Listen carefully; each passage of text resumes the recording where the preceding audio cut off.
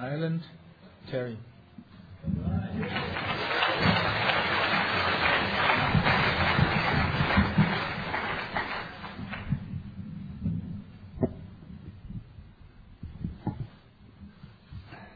Hi, my name is Austin. I'm an addict, and it's great to be here. I was busily writing my notes there for the last while.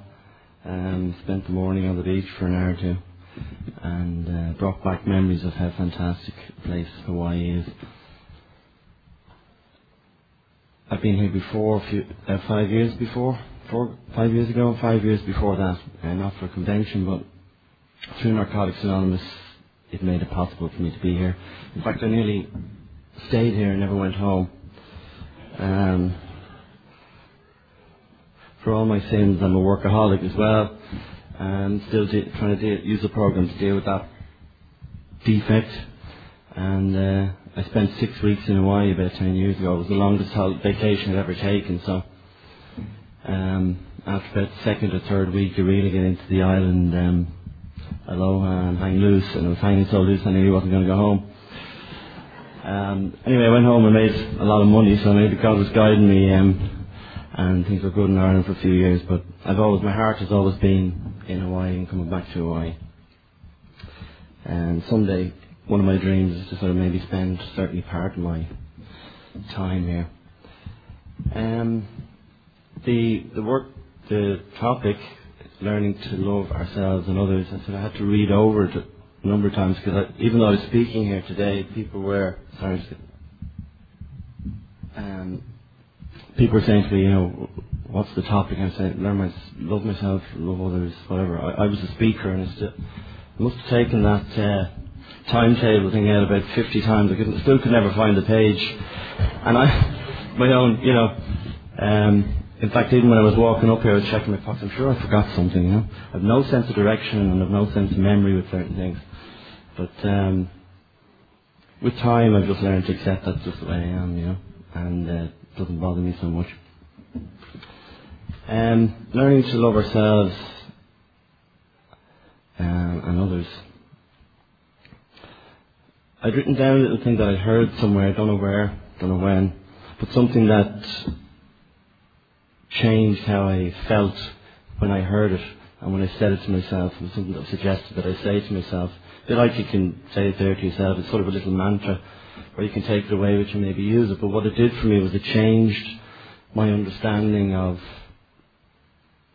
It gave me an understanding, I suppose, on a feeling, on a spirit level of what love was. Something that I didn't really understand. I think certainly I had great difficulty trying to discover what this big word was, which you read about everywhere, but nobody seemed to be able to tell you what it was, or how to get a handle on it, really. But it was, I am loved, I am loving, I am love. And it's difficult to say that a number of times and not have yourself feel something shift. And I wondered what was that shift? This morning I was just thinking about it again, what could that shift be? And the shift was that there wasn't other garbage in my mind when I was saying it. I was just repeating something that was totally positive, totally connected to what love was. And I think, anyway, my simple understanding of it is that as a result I got the feeling, I got the meaning of what it was, because I didn't have a lot of practical experience of feeling things positive. I was a doer, a goer, a getter, a fixer, a control freak, whatever. And being that type of personality and having that type of lifestyle doesn't leave a lot of time for slowing down, breathing a bit deeply and feeling in your heart very much. But that's how I survived. That's how I survived before I took drugs. That's how I survived growing up. I was a drinker. He was a quiet drinker, funny enough, unlike a lot of people that had, more violent backgrounds. My dad was a very gentle person, just loved to drink. And so I can see today, through the program and through doing my own inventories and looking at my own story, that it gave me an awful lot of good qualities. And I think it's important to see that sometimes we look back at the brokenness of our relationships and our histories, and we go through very painful times, and it's hard to see the light or the goodness that was there. Like a part of my dad, I suppose, was a saint, really. I don't know how he tolerated me for that many years and never raised a hand. You know, I know some people's story isn't like that, but I'm just giving an example, and I'm sure everybody has their own examples of a quality that people in their family have, their parents or brothers or sisters. And we have all the other stuff as well, the difficult stuff. So on a feeling, love, you know, is an experience that I didn't really experience that often. I know I fell madly in love, or at least I think I did. It was about 13. I still haven't recovered. I was talking to a friend of mine. She actually moved to Hawaii about 20 years ago from Dublin. She's living in LA now. She says, "Oh, she was nasty. That Lorna one, she was nasty." I said, "I still loved her." You know, so like we've all been swept away, and I certainly was. And so I knew what that was like. I knew what it was like to fall, and it was great, really. I wish I could do it again. I haven't done it in a while, but. Without the consequences. Sometimes when you're trying to pick yourself back up and dust yourself off, you know, it seems. But, you know, so for a long time I thought that's what love was, and I went, you know, searching. I'm going to find that again, and she'll fix me, and it'll all be perfect. You know, nirvana will be found in the moment of eye contact. And I had plenty of moments of eye contact in the last, you know, in the many years of recovery, and met plenty of wonderful people and shared plenty of wonderful experiences, but they didn't bring me to nirvana or total peace of mind. I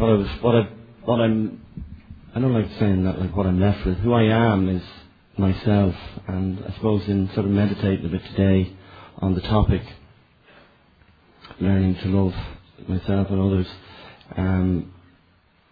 One thing that came to me was, because I'm in a relationship at the moment with a partner who's a very, very good person, and I struggle a lot with, you know, the intimacy and getting close, and you know, but I have to be honest with myself as well. What I always had difficulty with was I would try and make things work, make situations work. There must be something wrong with me. I'm sure I'm doing something wrong. It's because I have never, you know, because it's fear. I've got to surrender more. You know, it's. And I go back to the first point I raised, you know, the I am loved, I am loving, I am love. There was so much negative thought in my mind, so many negative beliefs I had about myself that I picked up since childhood from different influences, that I couldn't shut them out. So when I'd reach a difficult situation in a love relationship, I'd immediately assume, particularly when we're in recovery and we do inventories, you know, we're meant to look for a balanced inventory, you know, the good and the not so good in ourselves, and then try and, with the help of a higher power, change. But I would, you know, be in the situation as I'm struggling with at the moment in a relationship, you know, where am I at with this? Where am I at with this person? Am I causing harm? That's a measure that there's no sort of grey areas with, really, you know, and it's one that I use to sort of level myself out if I'm uncertain. But you know, am I to stay in this? Am I to go on? Am I to let the person go? How honest am I to get? Obviously, and then not wanting to lose someone that you've become close to. I'm sure you can all relate to that.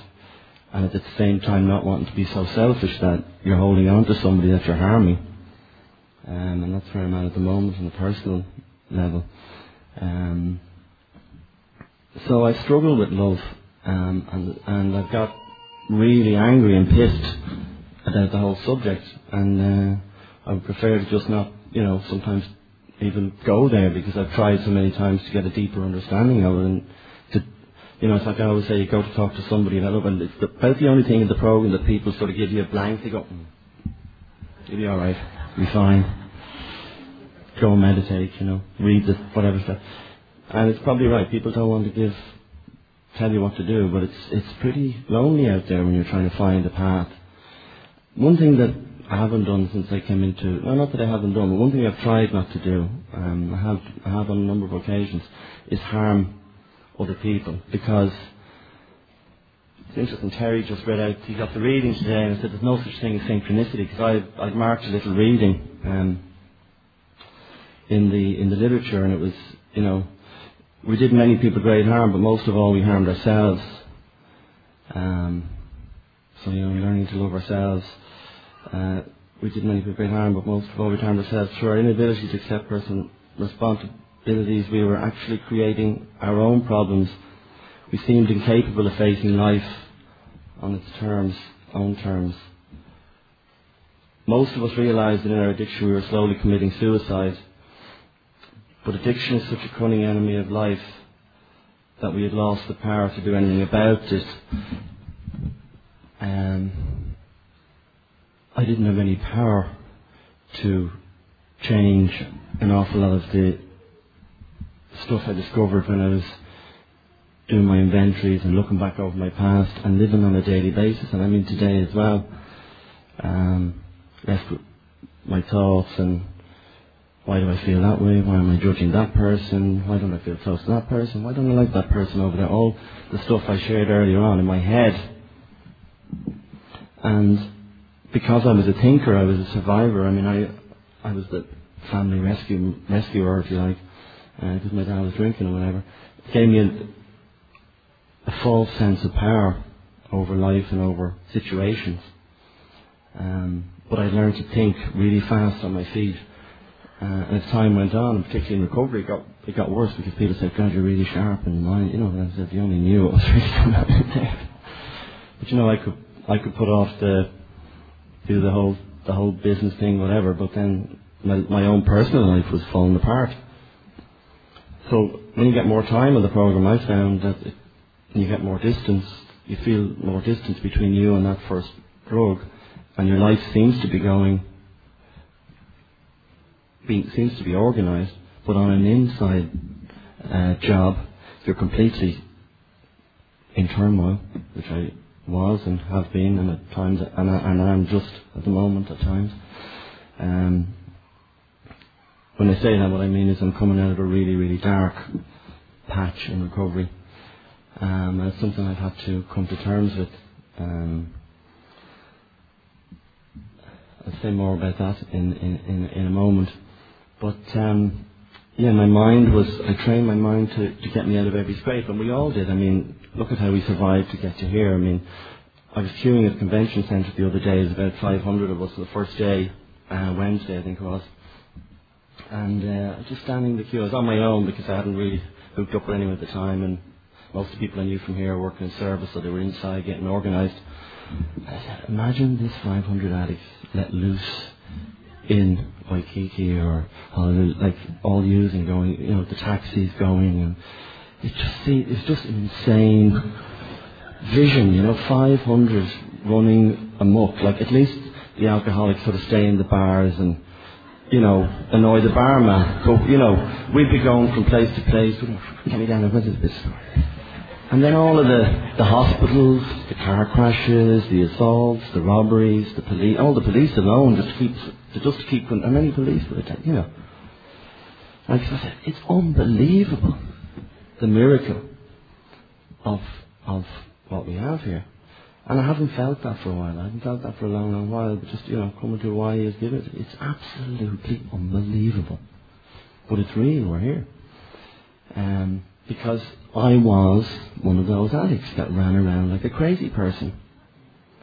You know, my bottom wasn't the same as everybody else. I ran a shoe store, family business for 100 years and all that stuff, and had a car when I got clean, still had a job. I was robbing the family till, you know. And I knew I wouldn't survive. Most of my mates were on the streets and, you know, they were hustling, and I knew I wouldn't survive. I knew I would not be cut out for that, you know. But like, when I started crossing all the values I had towards the end, I knew I was going down fast. So I had a spiritual, mental, emotional rock bottom at a very young age. I was only 20, just turning 21 when I got clean. But I still today, I could not take another drug. I still know in this minute, in this time, and I've known it every second I've been clean. I'm coming up, I think, on 23 years this Christmas. And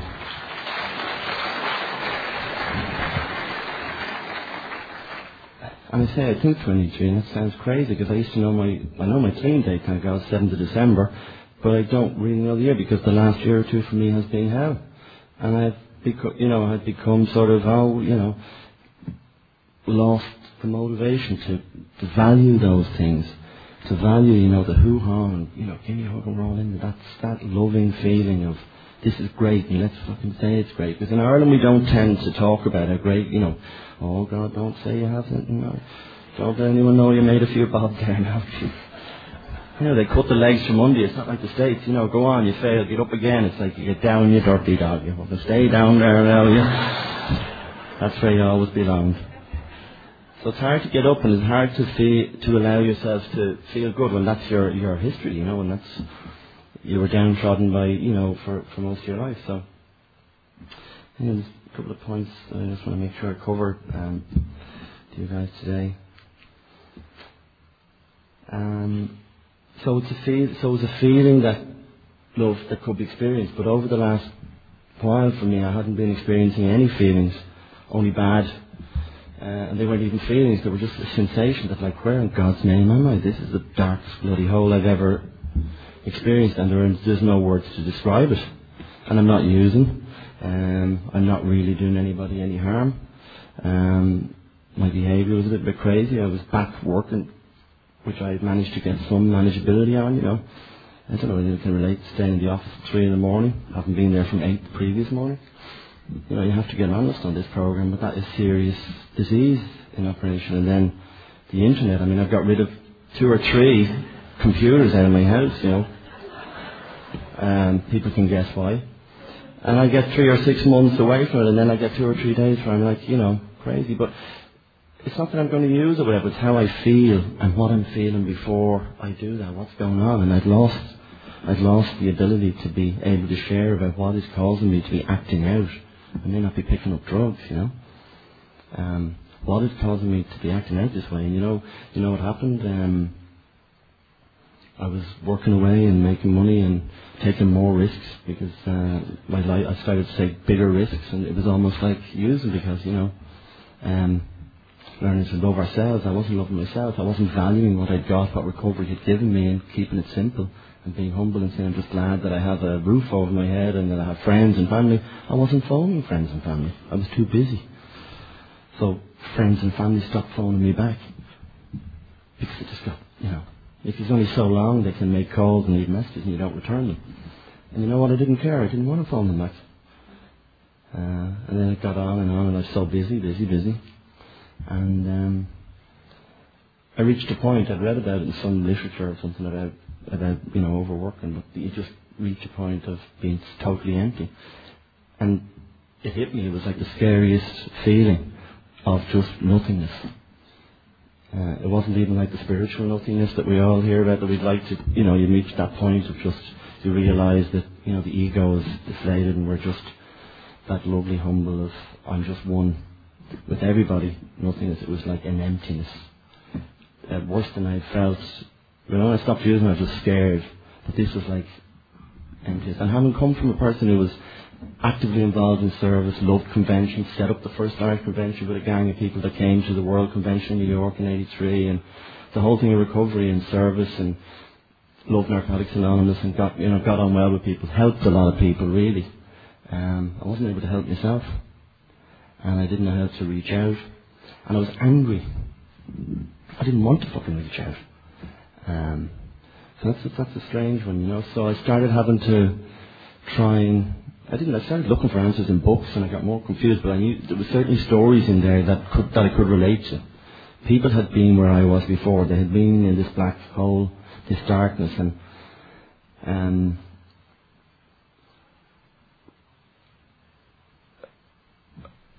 I suppose I was lucky most of my life. I also was born lucky, but I was lucky that I found recovery, obviously. But in a control way, I always got out of jail just before they came, I'd be at the parties, and before they'd bust them, I'd know they were coming. Or before someone sort of OD'd, I'd escort them out to the front door and say, you need to get a taxi, if I was having the party in my place. I was hyper vigilant to the extreme, and so I could not relax, I could not enjoy life, I could not have fun, I didn't know how to, it was totally obvious, it was written in my persona. But it kept me safe, and it kept me clean in the early days. Fear kept me clean and kept me safe. But I don't know where I was going with that now.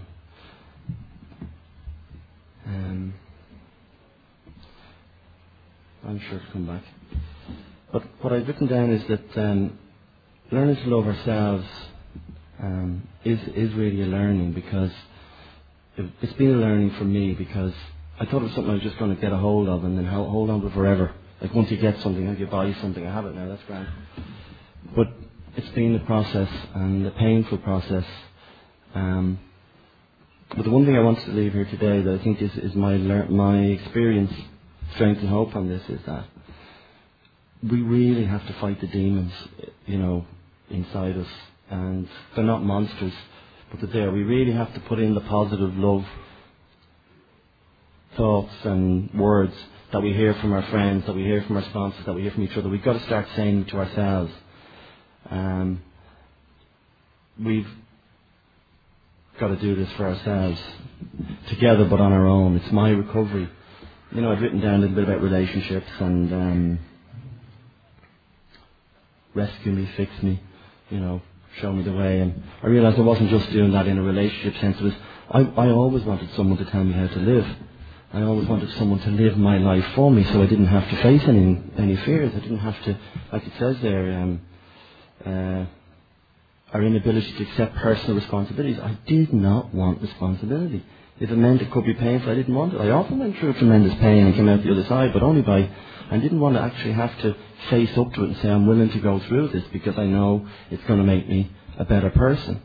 If it happened, I'd survive it. But to actually say, no, I'm going to take responsibility for myself. I'm going to choose to live by the principles. So I wanted someone else to fix me in relationships. I wanted whoever was there that would do it, I wanted them to do it for me. And what I've realised is that in recovery, we sometimes can do that with each other. I cling on to someone, they cling on to me. That's nice to an extent. There's a love there that has to be there, but I've got to also do it myself. I've got to work these steps myself. I've got to find the principles and get the knowledge of people who've got experience, but then I've actually got to apply them myself. So that dependency, that defect was in me. The human, it's not that anybody else is not, it's the human imperfection, the imperfection of being human. I had to accept that I wasn't perfect, because I had everything I'd always pulled it off at the last minute. And I had a very tragic experience with a fellow member, friend, my dearest friend really, in recovery, because he was always ringing me in the office trying to get me out on Friday evening to get out early and go and have a meal with the guys and build up a bit of that love that we don't have a lot of in Ireland. In fairness, we do have it, but not in the way maybe you guys have as much. It's more difficult for guys to get together in men's groups in the same way. But we had got this thing together. But we'd been on vacation and we learned to scuba dive and the whole thing, and in Grenada. And we were swimming one day in a place that we'd been there for the whole week, and it was chilled out, relaxed, and we were totally relaxed. And he'd gone in the water, and there was sort of a reef off the beach. I was relaxed listening to some whatever music, and another member from the UK was there. And he just got sucked out over the reef. And freak, wave, whatever. And I just heard the shout, and I swam out to the reef, and I was a good swimmer, and I got up, and by the time I got to where he was gone out over, and I just see waving. Kieran was his name. And I'll tell you, you realise your powerlessness when you're standing on a reef and your best mate is out there, and you're saying, I'm going in. I've no choice, I'm going in. And you look down and you see the wave breaking off the wave thing, you realise it's 10 feet down and it's jagged and it's rough and you're going to get crashed off that reef, so you're not going in.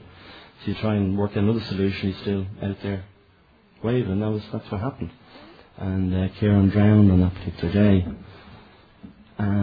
So for somebody that always had to come on for the last minute, for me it was a wake-up call that threw me into a whole new level of recovery. I didn't have people dying when I was clean and terribleness that I've seen my friends, and particularly in New York and the area, there was a lot of people dealing with people with illnesses and that. I sort of had an easy ride up to then when I look back. And I wasn't able to hack it. For about a year or so, I was living every second like it was my last. I had a great life. I was living it up, and it really enjoying life the way it should be, love. But then it hit me, reality. You know, my own life, what was it about? What was I doing? My own mortality, which we don't maybe like to talk about here, but I've done nothing but talk about it for the last 3 or 4 years. Because we have a limited time here, and what are we going to do with it? You know, because when I'm out there making money doing this, and then I go home and I'm on my own and say, well, what did I do today of any real value to somebody? Look, I didn't harm anybody, but I could have phoned someone back, I could have gone to a meeting, I could have phoned my bloody mother, you know, who's done so much, you know, for me. We get on well. I mean, I don't say it badly. I do call it this, but just on a heart level, I could have picked up the phone on a heart level and said, "Hey, man, how's it going?" Rather than, yeah, oh, you phone me back out. Yeah, that's fine. Yeah, I get you tickets on the internet. Yeah, that's fine. Okay, when are you going back to Spain? Okay, look, come on, like, because that self-centeredness, that selfishness, that fear that drives all that is still there. And the problem is, these people are going to be gone, and the harm is going to be there. You know, we've done our best, but we have an opportunity, because we're clean, to make the difference. I had an experience on the beach today that just reminded me of many experiences, and I'm not being judgmental when I say it. It's just to point out, I think, because I've done it myself, consciousness, being conscious of each other, being conscious of people around us. And when I'm in my work mode or fear mode, I'm just not conscious. Unless there's a crisis, you know, someone is really in difficulty or distress, I'll be there. Okay, hang on, you need an ambulance? Okay. But on the smaller, there's the subtle things, you know. But there's a couple on the beach, and he was going off somewhere, and he was saying, but the young fellow was standing in front of him. He was only 8 or 9, and everyone was going in the water, and I just got out of the water, and he was saying, "Oh, can I go in the water just for 2 minutes?" They were going on some trip, so obviously he only had 2 or 3 minutes, and he could have gone in for a minute or two, but the dad was there with the partner, and said, "Oh no, no, we're going to go up there now, and we're going for the coach." So he sits down and is twitching his feet, the young fella, you know, on the end of the mother is staying there for the day on the beach, obviously. And they're talking, I just hear the dad, then you had this for breakfast, I had that for breakfast, I had this for breakfast, I had the other for... And he's given the whole, you know, history of what he had for breakfast, and but the young fella just asked him, can you get into the water for a minute? You know, like, life is short, and here's the moments, you know. As I found when I came to Hawaii for 6 weeks, you know, just the water, the whole energy that's here is so spiritual, if you can tap into it. And so I was just, you know, don't get involved, it's not yours, there's nothing to do with you, you know, just detach, say a prayer, you know. I look down, the young fella's in the water rolling his shorts up, he hasn't even asked, you know. I go, yeah. But you know, because I said, great, that guy's going to go places, you know, because they were in a different world. But, you know, just sometimes we miss the moment, the little simple thing. It's the little simple reaching out or noticing someone that's isolating a little bit, or someone looking a bit down or whatever. That's, I think, where the little moments of love, and I find it difficult to do sometimes because I'm so self-obsessed and preoccupied sometimes. We're getting on near the time, so I'm going to just try and written down 1 or 2 things I wanted to say. Yeah. I came up with a little saying this morning. I was meditating. Principles are our guiding stars, but they're not always easy to see. Like, that's what it's been for me. I know the principles. I know what they are. I know that I should try and be more tolerant, understanding, forgiving, or whatever. But I need to sometimes, when I'm going through the struggles and the difficulties, I don't always give myself enough time to get enough peace to see that the answer could be there, and to try and work it.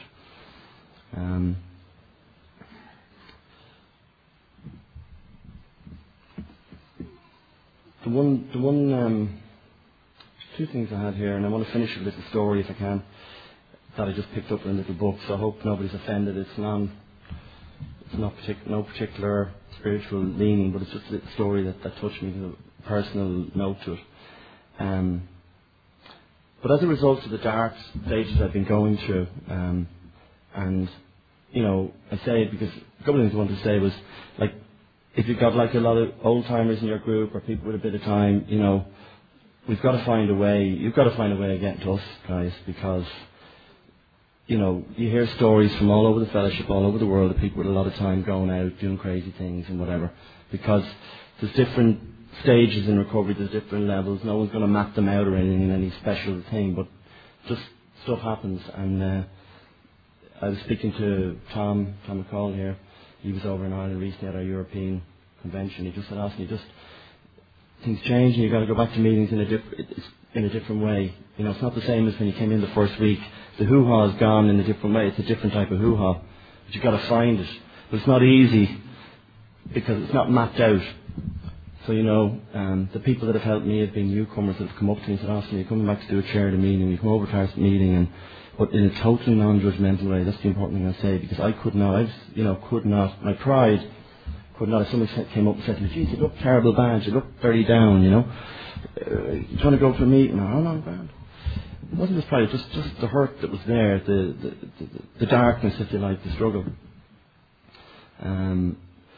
So I was a perfectionist. I was a control freak. That's how I kept my security. But security has to be in my higher power today, because I learned that from that experience, that tragic experience. For some reason, I was kept here, and I have to make value of that rather than I've written down here shame and guilt. And when we do our inventories in shame and guilt, the things that held me back from loving myself are if I'm blaming myself about something, or if I'm carrying guilt or shame about something. Now, we've all done things. I've done things. I'll tell you, after that tragedy, I only read about survivor guilt 2.5 years later, and I said, you know, there was nothing I could have done in that day. I've been over it so many times in my head, but survivor guilt. So you're not going to let yourself have any fun. You're not going to let yourself have any joy. You're not going to let yourself live. You're not going to let yourself feel the joy of the program. You're not going to let yourself feel the freedom. You're going to fucking beat yourself up without the drugs. And it's guilt and shame over what I have done or what I have not done. I did inventories in the early days with Force Adventures, but it wasn't just the sponsor listening to my inventories that was a problem, or my higher power. I would not let go. But we need to know, I think we need to identify that whatever is holding us back. But I wouldn't knock it on the head and say, if I can look at the situations that I'm feeling bad about, that I'm carrying guilt and shame about, to share about them with somebody, and then to just start the process of forgiving myself. And I can't do that for anybody, because I know I took years before I let myself off the hook. But you can just as easily do it today. Because that is the love that I have found with a higher power, that is unconditional, that is out there. Just I could not reach it. Like the stars, I could not touch it, because it was me that was locked inside myself. And I'm going to finish on this. I hope I'm not going on too long. Okay. Little story. My brother's in recovery, by the way, 9 months after me, and he's still clean, which is a real miracle. Because I've had a lot of friends who've lost a lot of brothers in recovery, and I lost a lot of friends in using as well before I got clean. And one of the things I was moaning about all year was my brother's married now, he's got 3 kids, he dealt with a child from a previous relationship, he's now got custody of it, how he went through the court, he's keeping it all together, he's only got 1 job, he's not too obsessive about work, he doesn't have 15 projects on the go.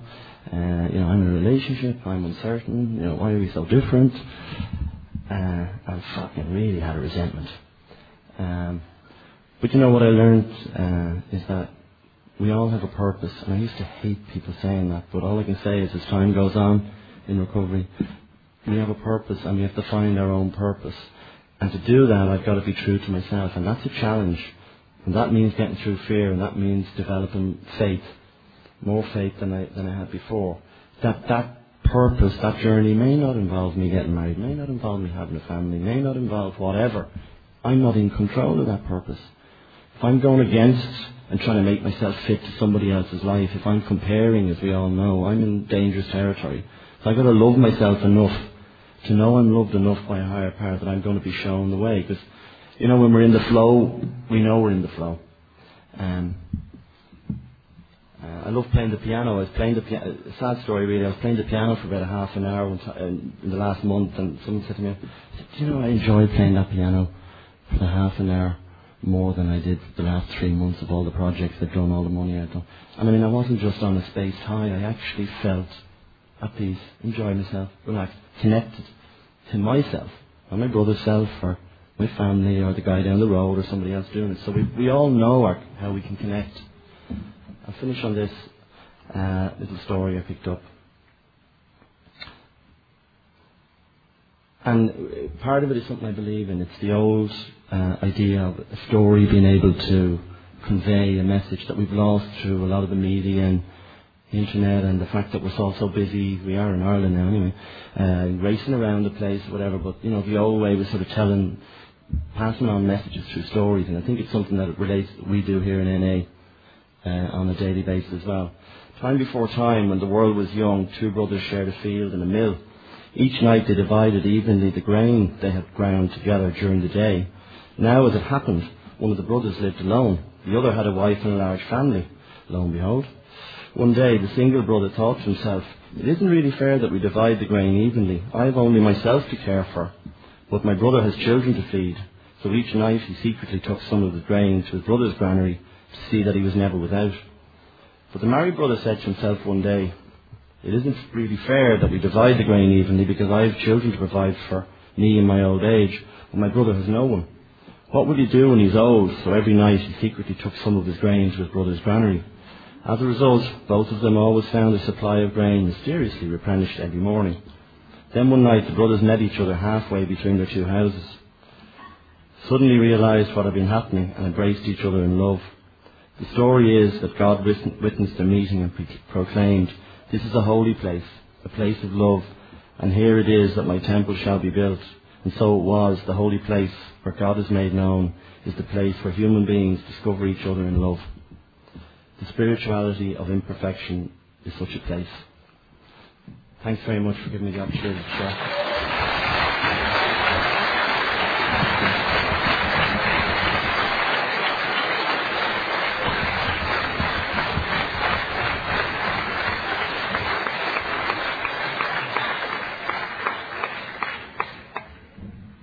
Thank you.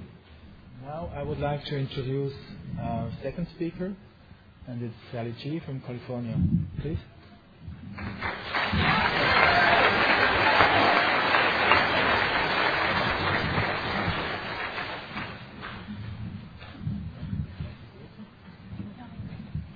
Hi everyone, I'm Sally and I'm an addict.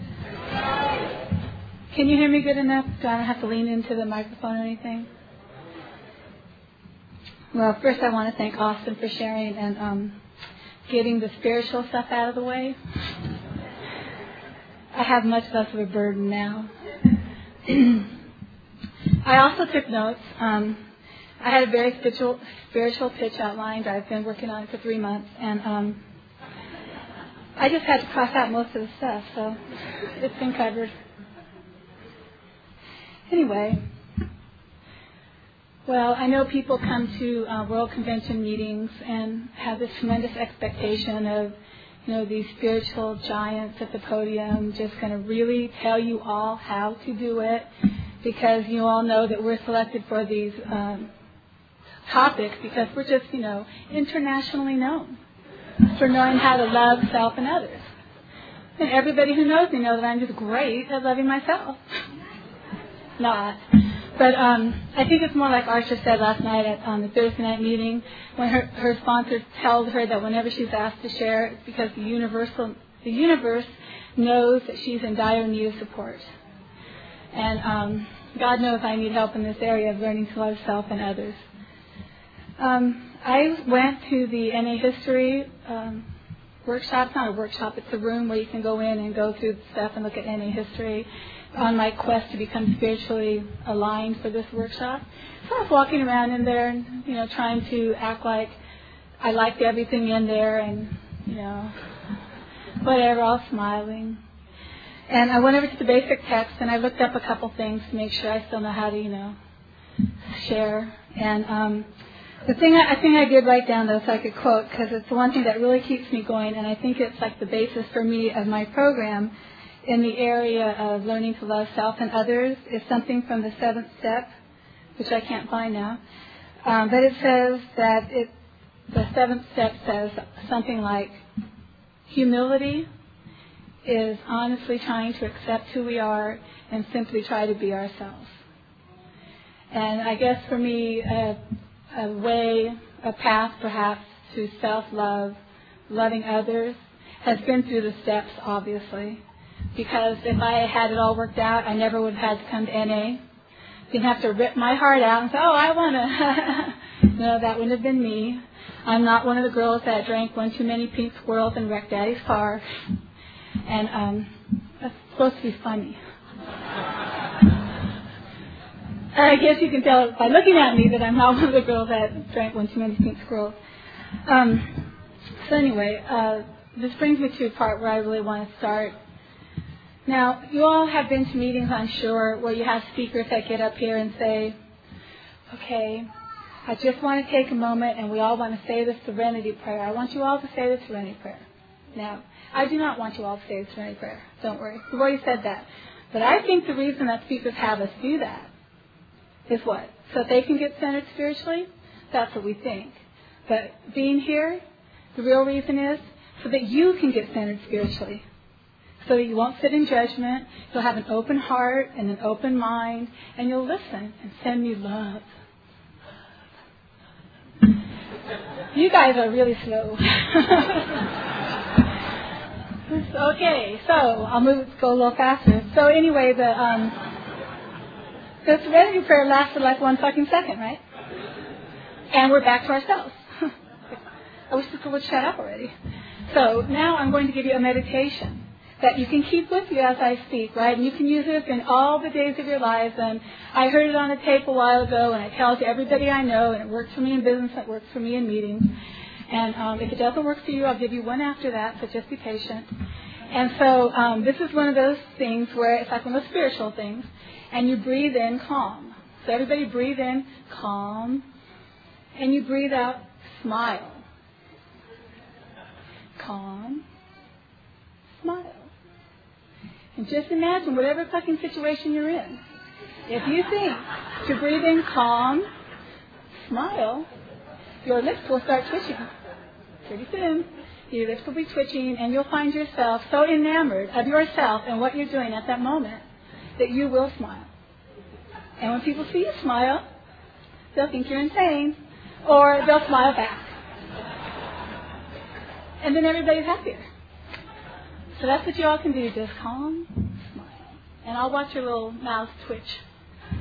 Now, then if that doesn't work for you and you find yourself in a place where the person is speaking on something you have absolutely no interest in or something that's actually pissing you off, like maybe you're somewhere and they're talking about the other fellowship or they're doing whatever it is that you hate it when people do, there's a new one you can work, which I discovered this morning as I was trying to get ready for this workshop, and I thought in my mind, and it was breathe, happy. Breathe, happy. Happy, happy. And I did that about 4 or 5 times before I realized I wasn't doing calm, smile. And that just cracked my ass up. And I looked in the mirror and I said, I love me. I did not. I'm the last person that would ever look at myself in the mirror and say, I love me.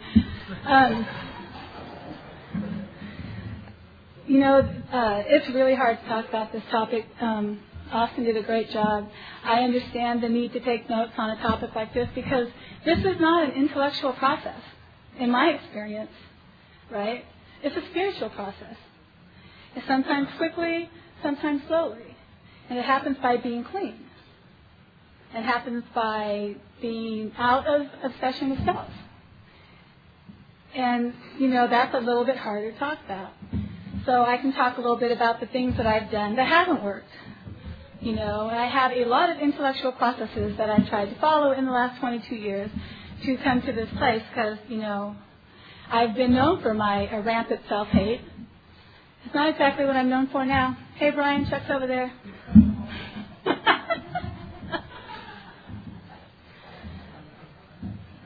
When I got clean 22 years ago, I just had my birthday. I was 22 on the 22nd of August. It was great. Yay!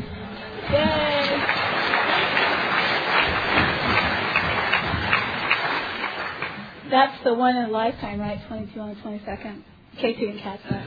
But when I first got clean, one of the very first times I ever spoke, I was whatever, I was really full of a lot of self-hate, and I did a lot of physically self-destructive things over my course of life, and not all of them stopped when I got clean. A lot of them stopped when I got clean, like I stopped sleeping around. That was something I learned that was very hard to pull off when I was, clean, It really wasn't the same thing at 10 minutes to 2, just all perky-eyed. Hi, you ready to go home? It was didn't work. A lot of my behavior stopped when I got clean. Some of them didn't. The self-hate, the beating myself up, the guilt, the shame. For me, the binging, purging, vomiting, over-exercising, over-successful at work, all the kinds of things that I did on a daily basis to manage and control myself. A lot of those things didn't stop. But it didn't seem to me that the other people were talking about those things. Everybody around me seemed to be fine. And whenever they spoke in meetings, they talked about what it used to be like, what happened, and what it's like now. They shared their experience, strength, and hope. But it seemed to me that it was always in the past tense. It drove me insane. I felt like I was the only one in the room that still lived in my disease, even though I wasn't using. That was very irritating. So I said, fuck then, I'm just going to share my story. And so I become one of those people that always just says what's going on. And most of the time, it's in a recovery-based big picture. The little picture might not seem too recovery-oriented. It's the bigger picture that counts, Anyway, what I'm trying to say here is I spoke about this stuff that I was doing and how much I hated myself and how that was fine because that's who I was and that's how I thought, and that didn't stop me from getting up and going to work and staying clean and blah, blah, blah, blah. And at the end of this meeting, this woman asked me to sponsor her. I was like, why? And she said with a straight face, she said, you are the first person I've ever heard talk who seemed to hate herself as much as I do. And you seem to be okay with that. And I want that.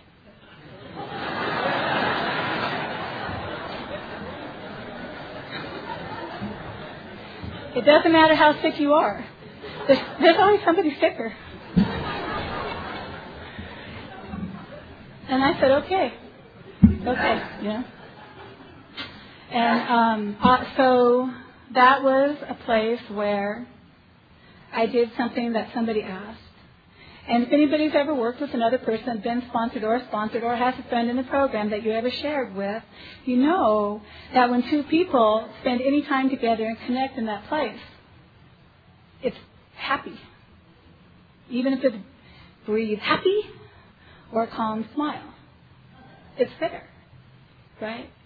And that was about 21 and a half years ago for me. And I have had many, many more of those moments that bring me to that place of loving others. I'm not one of the people that learned to love myself before I could love others. I'm not one of those people that say I love myself, although I have to tell you that for the last 3 days, every breath I take, I think, is this loving self? Is this self-loving? Am I loving you? Yes. I hate all you people mess with me. It's like every day, every breath, I just say, it's okay.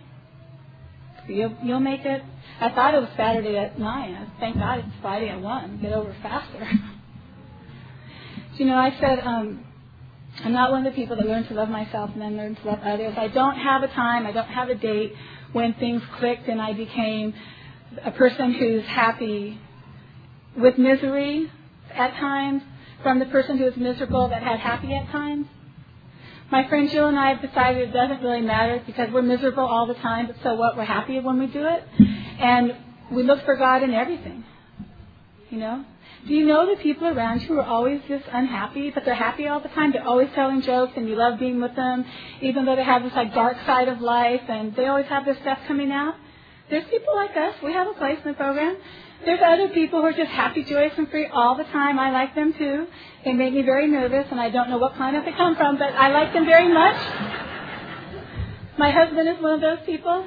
Chuck, Leon, and Diana. I met them. They all had happy faces, and I thought to myself, God, these people just have bright lights coming out of their head and happy, empty heads. I always thought, happiness was for the stupid. The intellectually superior of us in life weren't happy. So this is about self-love, not happiness.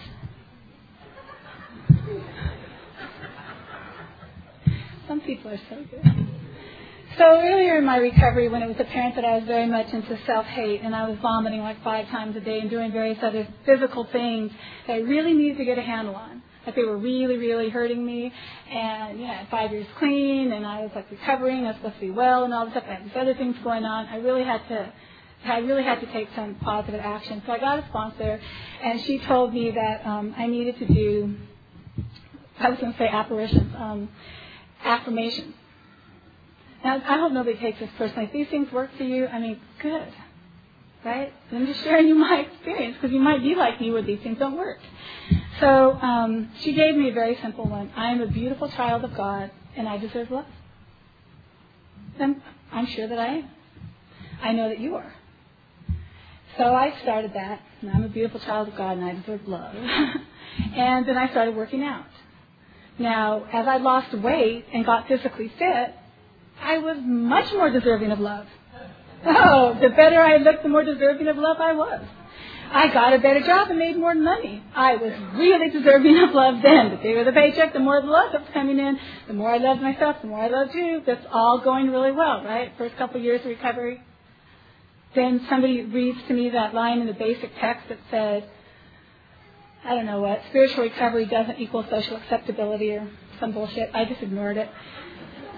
So I maintained my path, of learning to love self through outside activity, and I broke my foot working out, but I thought that was something that, fat people did, bad people did, so I just kept working out on it anyway, because I thought I'd just make it go away. Make it go away. So I kept working out, and my foot got really swollen, and I wrapped it up, and pretty soon I'm limping and buy a bigger size shoe on one side, not the other. And I'm still doing my aerobics and my matching outfit with the other people. We're at this gym where the women are exercising. This is like in the 80s, okay? So it's, cement floors. And the women exercise in the front, and we have big mirrors. And the men do weights in the back where they watch us, and we watch them watching us. And it's just like 90 minutes. God, it was so hot in there, And God, my foot hurt so much I could not stand it. And one day I left that gym, and I was walking across the street, and my foot missed the curb. And I was like, oh my God, I'm never going to get anywhere. I just can't even exercise right. And I've broken my foot, and I start this self-hating, just berating myself. And I'm like in the middle of the street in Los Angeles, 1 block off of La Brea. So I'm like taking 2 more steps, and it's like, wait. Those are negative affirmations. Whatever I tell myself is going to come true. I'm going to create my own reality. If I say I can't do it, I'll never be able to do it. So I stop. And good. I'm a beautiful child of God, and I deserve love. Stop.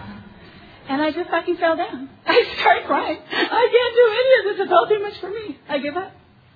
I never exercised again for years. I gave up totally.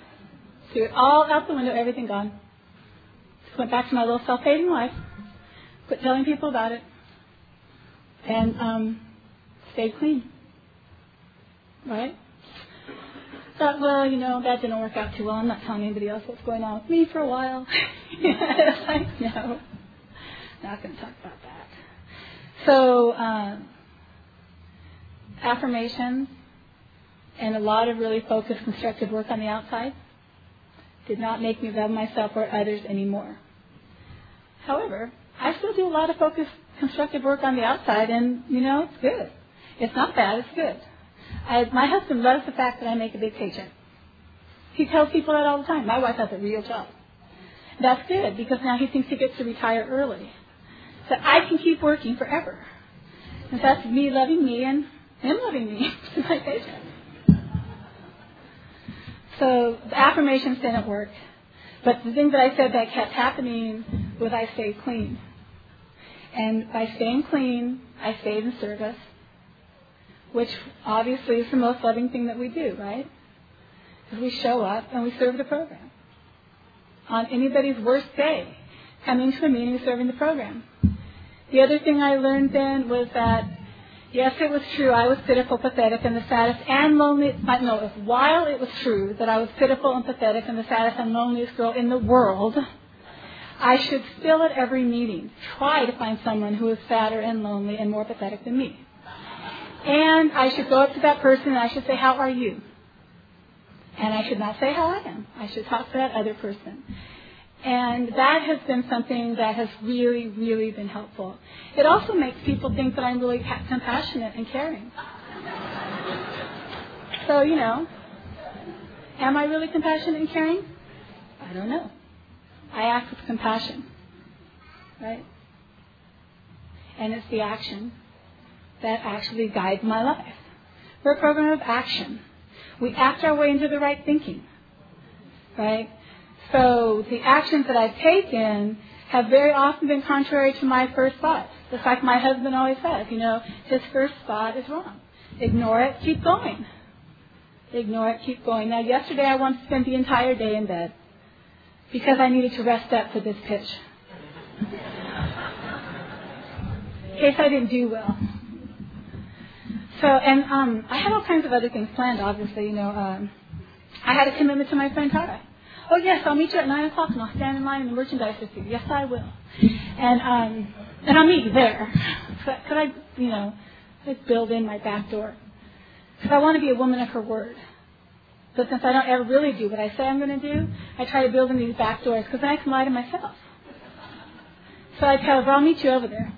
But in the meantime, I have to go out snorkeling first. So, okay, I got to go snorkeling first. And we get lost. I get back late. And, well, I don't really want to stand in line because, I'm tired now. And I have to be, and so I'm laying in bed.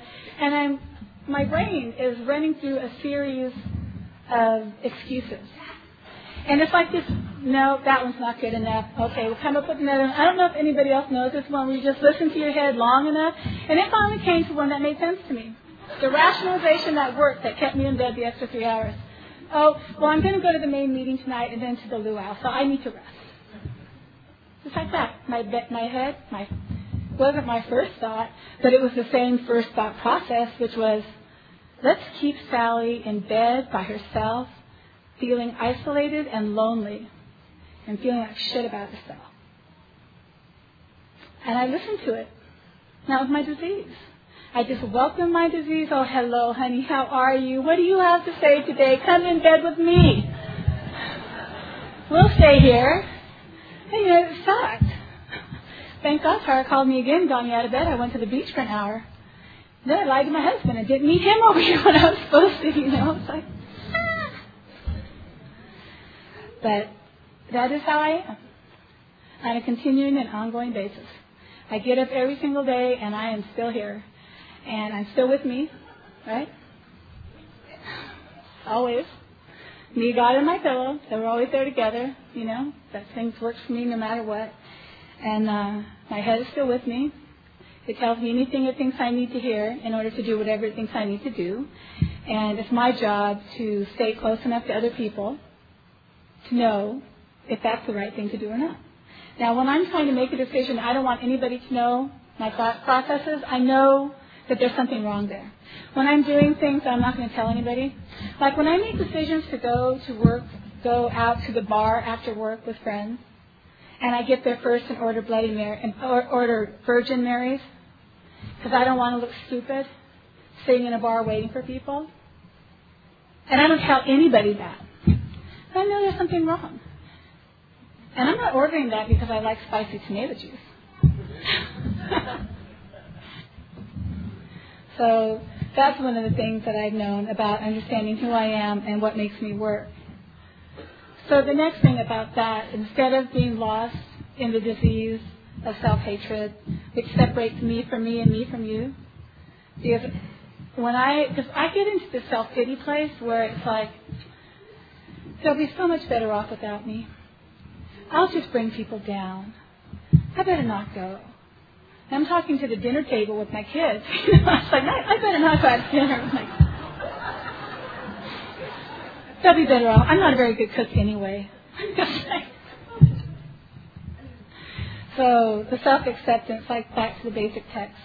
I accept what I feel, and I take contrary action most of the time. And I just laugh all the time at myself because I'm such a piece of work. We all are. We all are, I think that the only real way to loving self and others. It's a freedom from active addiction, right? And living the program, which then takes us to freedom from ourselves. Let me check my notes. That's really it. Now, I just want to know how many of you have had to do Breathe Happy? You don't have to raise your hands, obviously. You know, the thing is, like, we are all in this together, right? It is so great. It's really, really hard to not love the people in the room who have sat and listened to me for this past 30 minutes, you know. And we all do that for each other because we know what it feels like. And every one of us just wants to be loved. Even the creepiest person in the room just wants to be loved. And just remember that to somebody else, you could be the creepy person.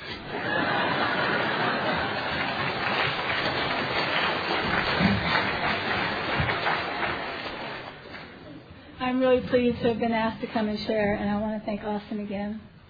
And thank you all for letting me share.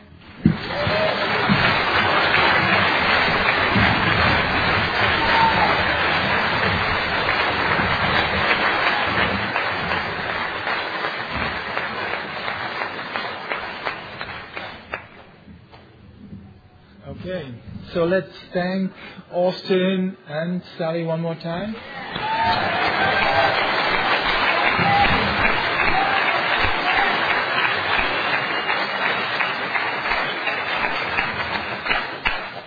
And now will you do please help me make the circle and close the meeting with the third step prayer?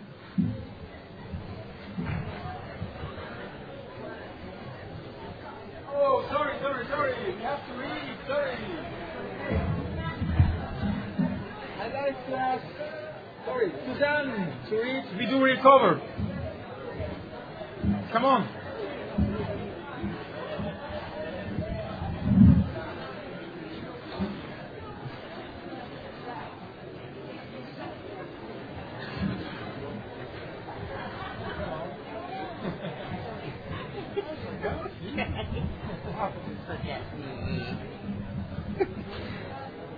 Hi, I'm Susanna, I'm an addict. We do recover. When at the end of the road we find that we can no longer function as a human being, either with or without drugs, we all face the same dilemma. What is there left to do? There seems to be this alternative, either go on as best we can to the bitter end, jails, institutions, or death, or find a new way to live. In years gone by, very few addicts ever had this last choice. Those who are addicted today are more fortunate. For the first time in man's entire history, a simple way has been proving itself in the lives of many addicts. It is available to us all. This is a simple, spiritual, not religious program known as Narcotics Anonymous. Now, after a moment of silence, join us in the third step prayer.